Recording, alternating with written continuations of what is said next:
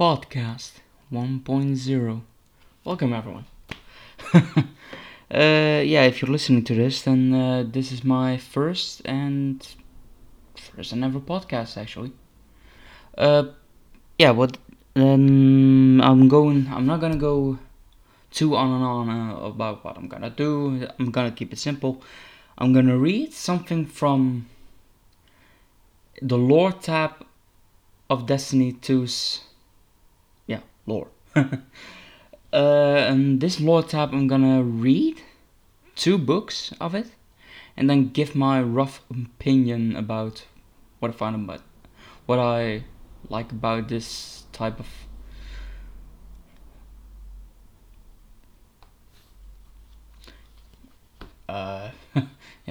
what I would like about this type of lore. So, how does this involve the story of the game? How does it involve the narrative a little bit? How do I feel like I'm actually enjoying a character more than I'm actually looking at a character? So not something that's a little bit of a background story, but actual content.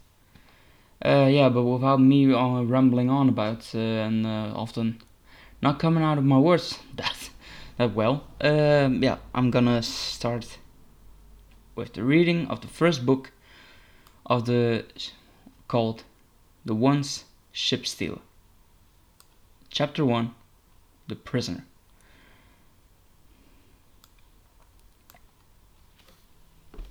In the depths of the prison of elders, Aramis is a kell of no house.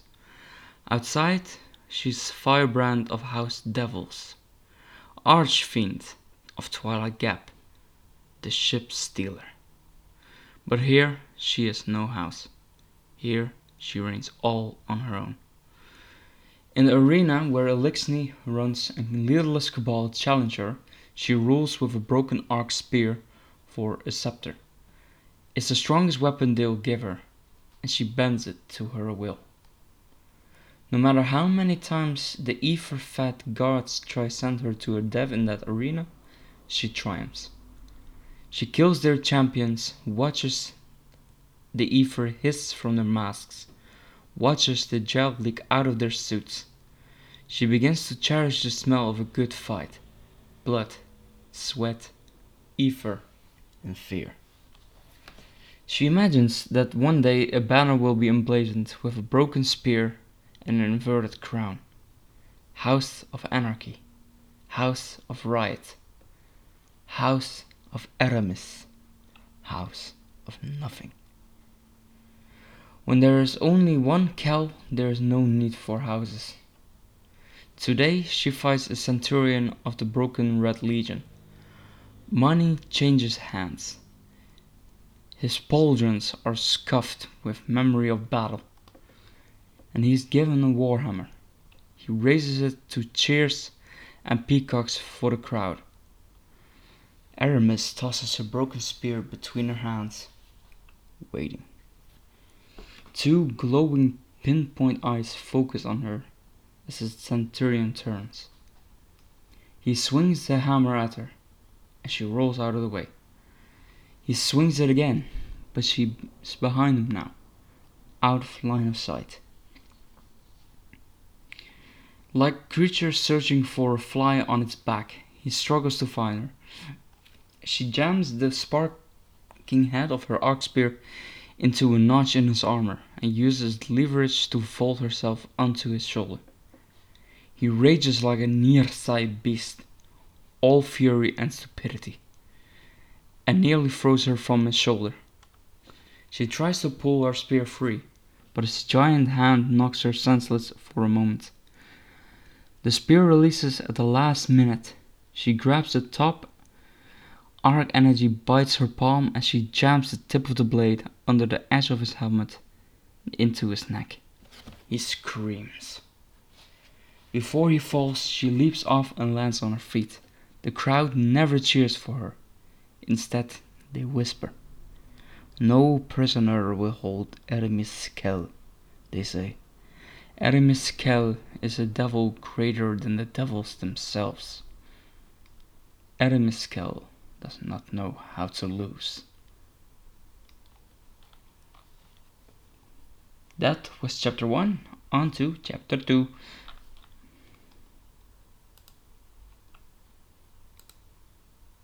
Chapter 2. The Wolf. The neighboring cell holds a wolf. She ignores him at first. He's too greedy for her acknowledgement. Sometimes he reminds her of the needy dregs that follow her old cow like carrion birds, squawking for attention and squabbling over his kills. What Eliksni have lost, more than anything else, is the dignity.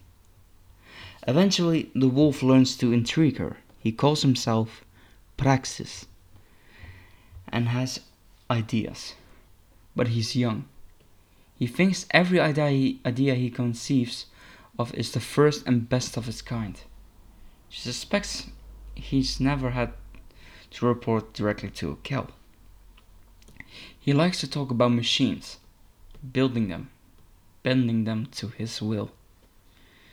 He has a mad idea about recapturing the great machine, binding it in arc wire, and making it give them its power. He's been listening to the stories about Gaul. She lets him talk. She asks him questions.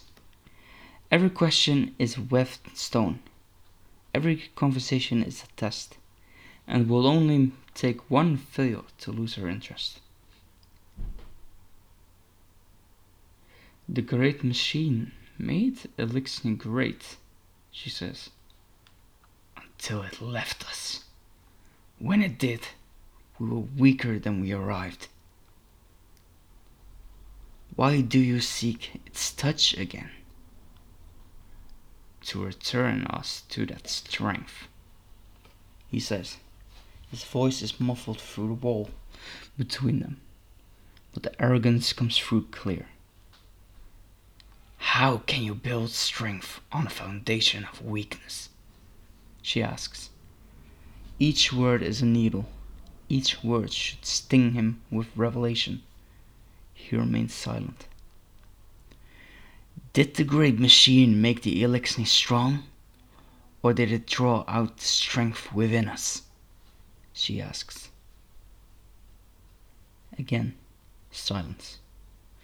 She tilts her head back, looking at the dark ceiling of her cell. Reliance is a great weakness. Remember that. You are playing with a child stacking spheres. He's silent so long that she begins to wonder if he's worth her time. Then he says, I will create new spheres. She closes her eyes and smiles.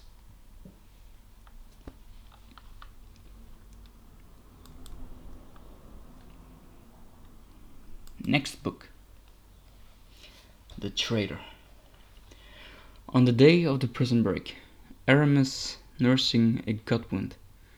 It's not fatal, or at least she doesn't think so. She won the match in the arena, but not before an arrogant captain drove a sword into her side.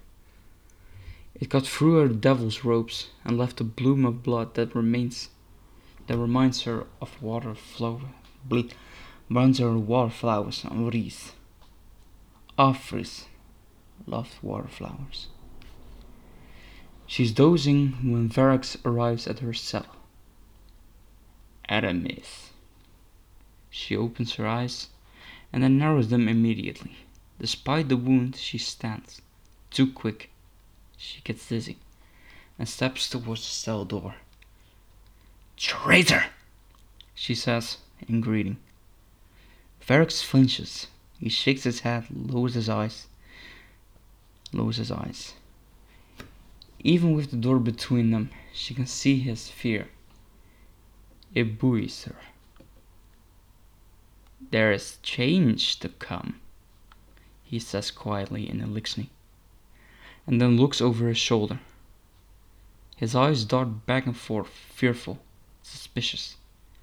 He switches suddenly to the clumsy common language of the Guardians. Change Varax will make, yes? Change Ferrex will lead, but Ferrex too will need a leader. Aramis laughs. You wish to make me your prisoner, Kell? No. Ferrex wishes. I do not care what you wish, Ferrex the loyal, she says. There are Eliksni who change in the shadow of prison bars. They fall, they shrink. But Aramis has grown.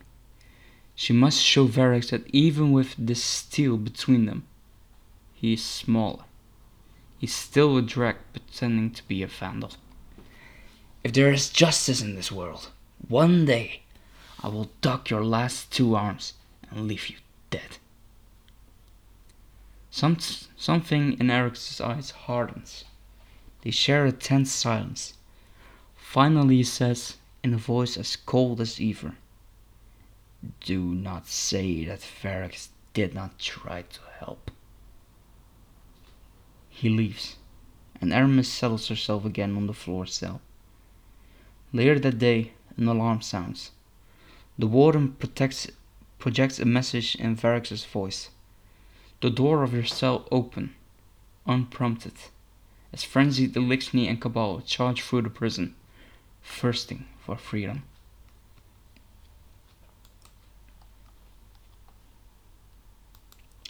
Chapter 4.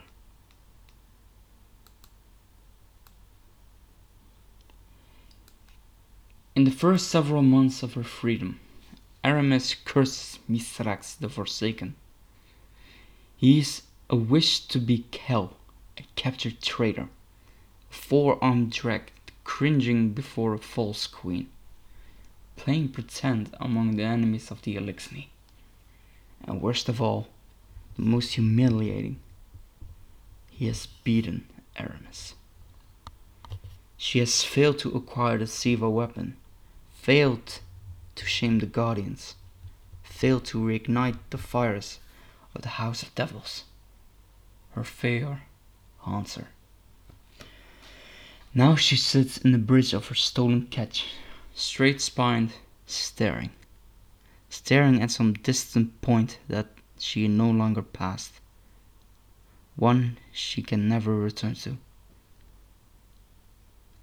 Atrax, youngest of her council, watches her from across the room. She closes the gap between them. My Kell, she says. She has the voice like a child. Aramis is quiet for a beat longer than she needs to be. Finally she says, you are too young to remember the old house, what the devils were before. Atrax bows her head out of respect. This failure has no sting for you. Aramis bites, bitter. Atrax keeps her head bowed, then slowly raises it. Her eyes dart over Aramis' face, searching.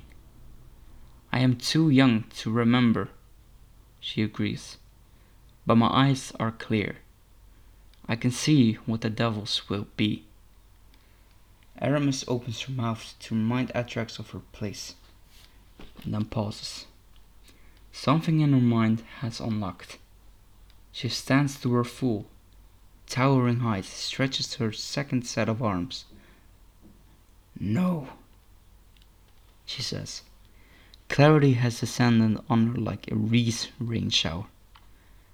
Devils are nothing.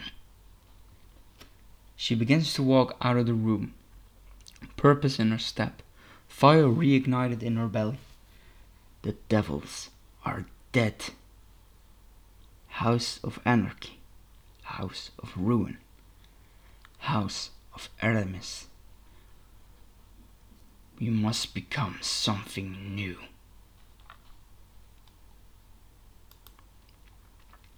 Next book, Chapter 5, The Nightmare. As she dissolves the old bonds of the House of Devils, Aramis is haunted by shadow dreams. In one, she relives Twilight Gap. She lunges, driving a sword into the belly of a Guardian soldier, Grunting as the yell crumple forward, another guardian rushes at her head on, before she has time to yank the sword free. But she hears the sound of a shock rifle firing behind her, and leans abruptly to the right as the shot flies by and hits the guardian before her with full force. She looks back and sees Credis, shimmering with the purple glow of the void as her servitor shields her. Credis tips her head in acknowledgement of Aramis and turns to fire the rifle into another cluster of guardians. Aramis rips her sword free and forges ahead. They are closing in on the city now. Guardians are falling all around her. They are so close. Fast, heavy footfalls come up behind her. Phylax, ferocious and bloodthirsty, shouts to Aramis as she attacks a towering, broad-shouldered guardian. Aramis ducks and slides out of the way as Phylax makes contact with the guardian's head. Aramis slashes the beast across his side with her sword. He loses his balance as she kicks his hip, tipping him towards Phylax. In these days, Phylax almost always fights with her bare hands. She breaks his neck. Aramis pushes forward. They are so close. A ferocious laugh erupts to her right, and then thundering blast of a scorched cannon. Tanix, a blur of whirring machinery, creates explosions on earth, and flesh and blood all around them. He keeps laughing. So close. But then, before her, a blinding flash of gold.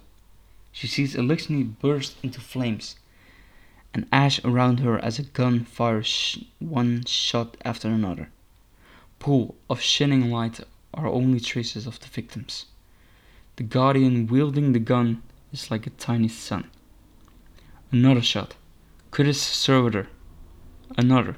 Credis herself. Aramis remembers losing, but she does not remember this. Doesn't remember seeing Phylax evaporate into glowing ash. Doesn't remember the shot that hits her in the chest, or the burning fire that explodes through her limbs, or her own scream. She wakes with a jolt, breathless.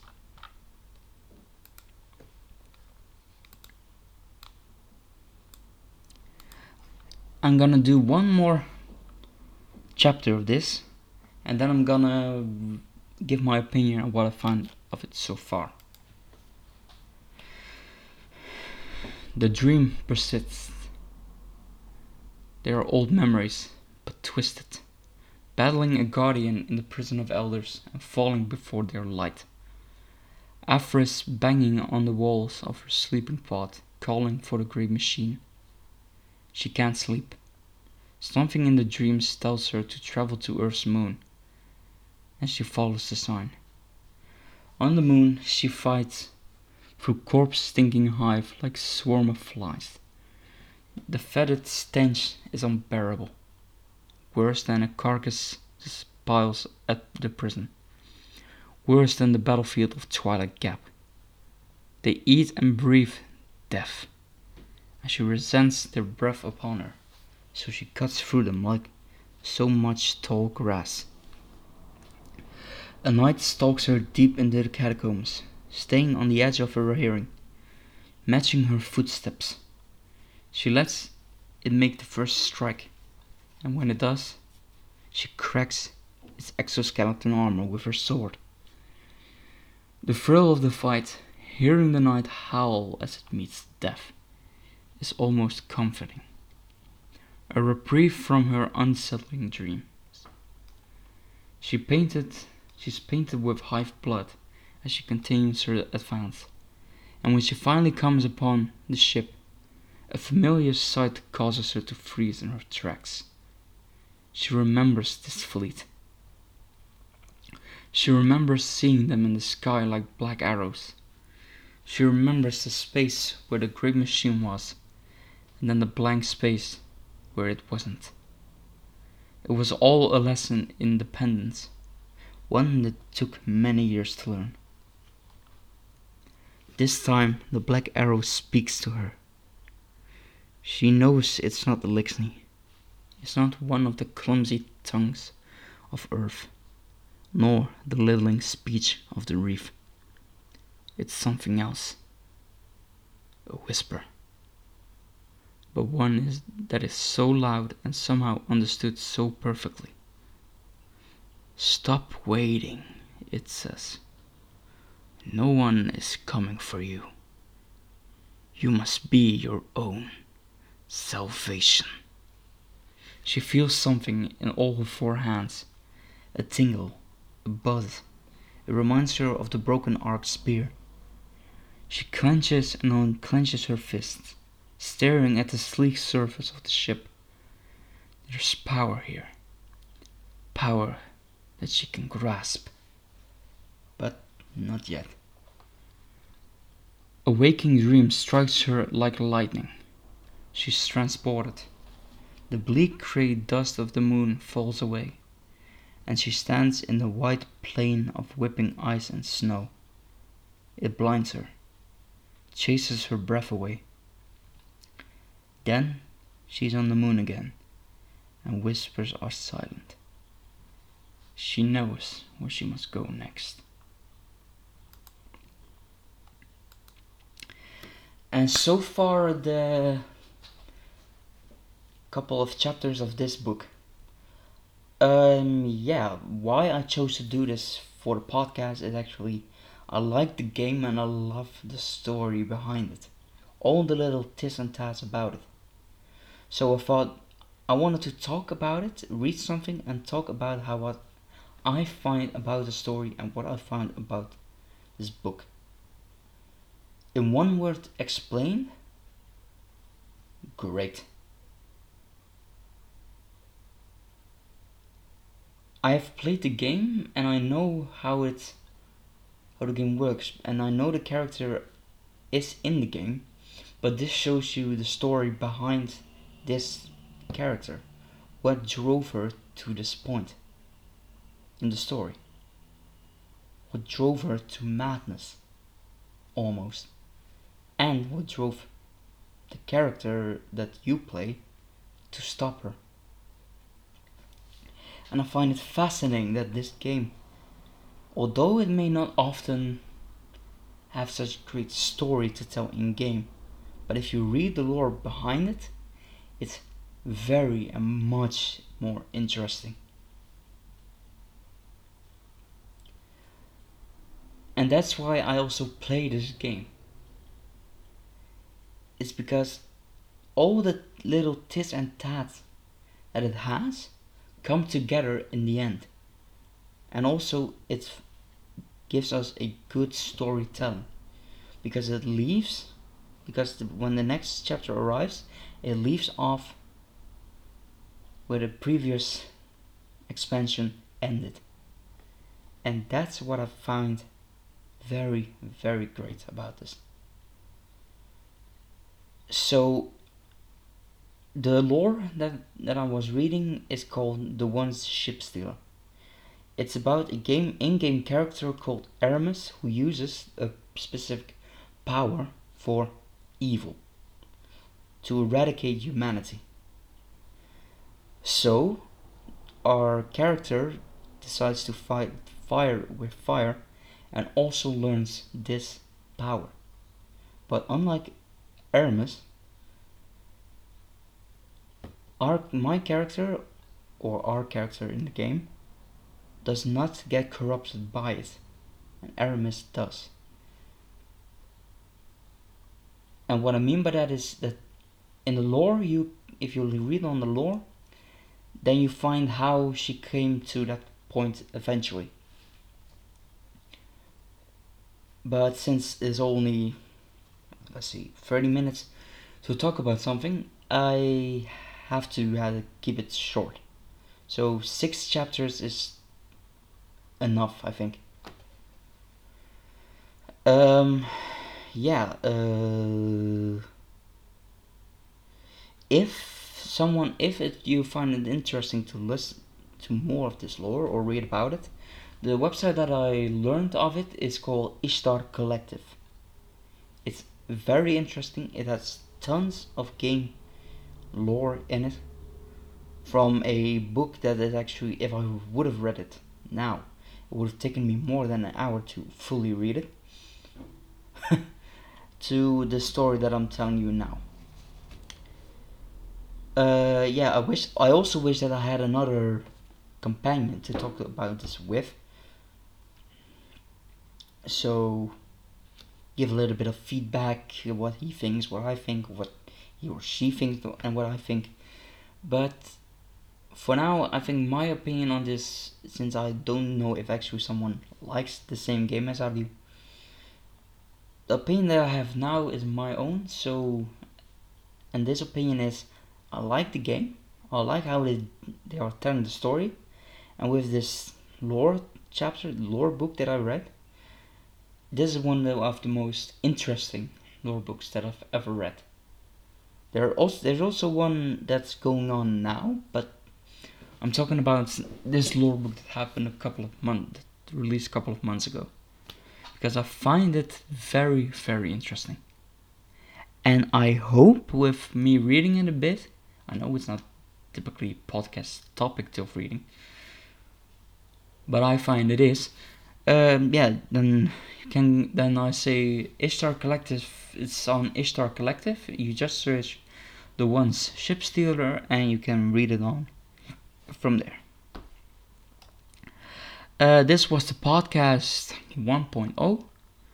My name has been, and always will be, Dylan Pipping.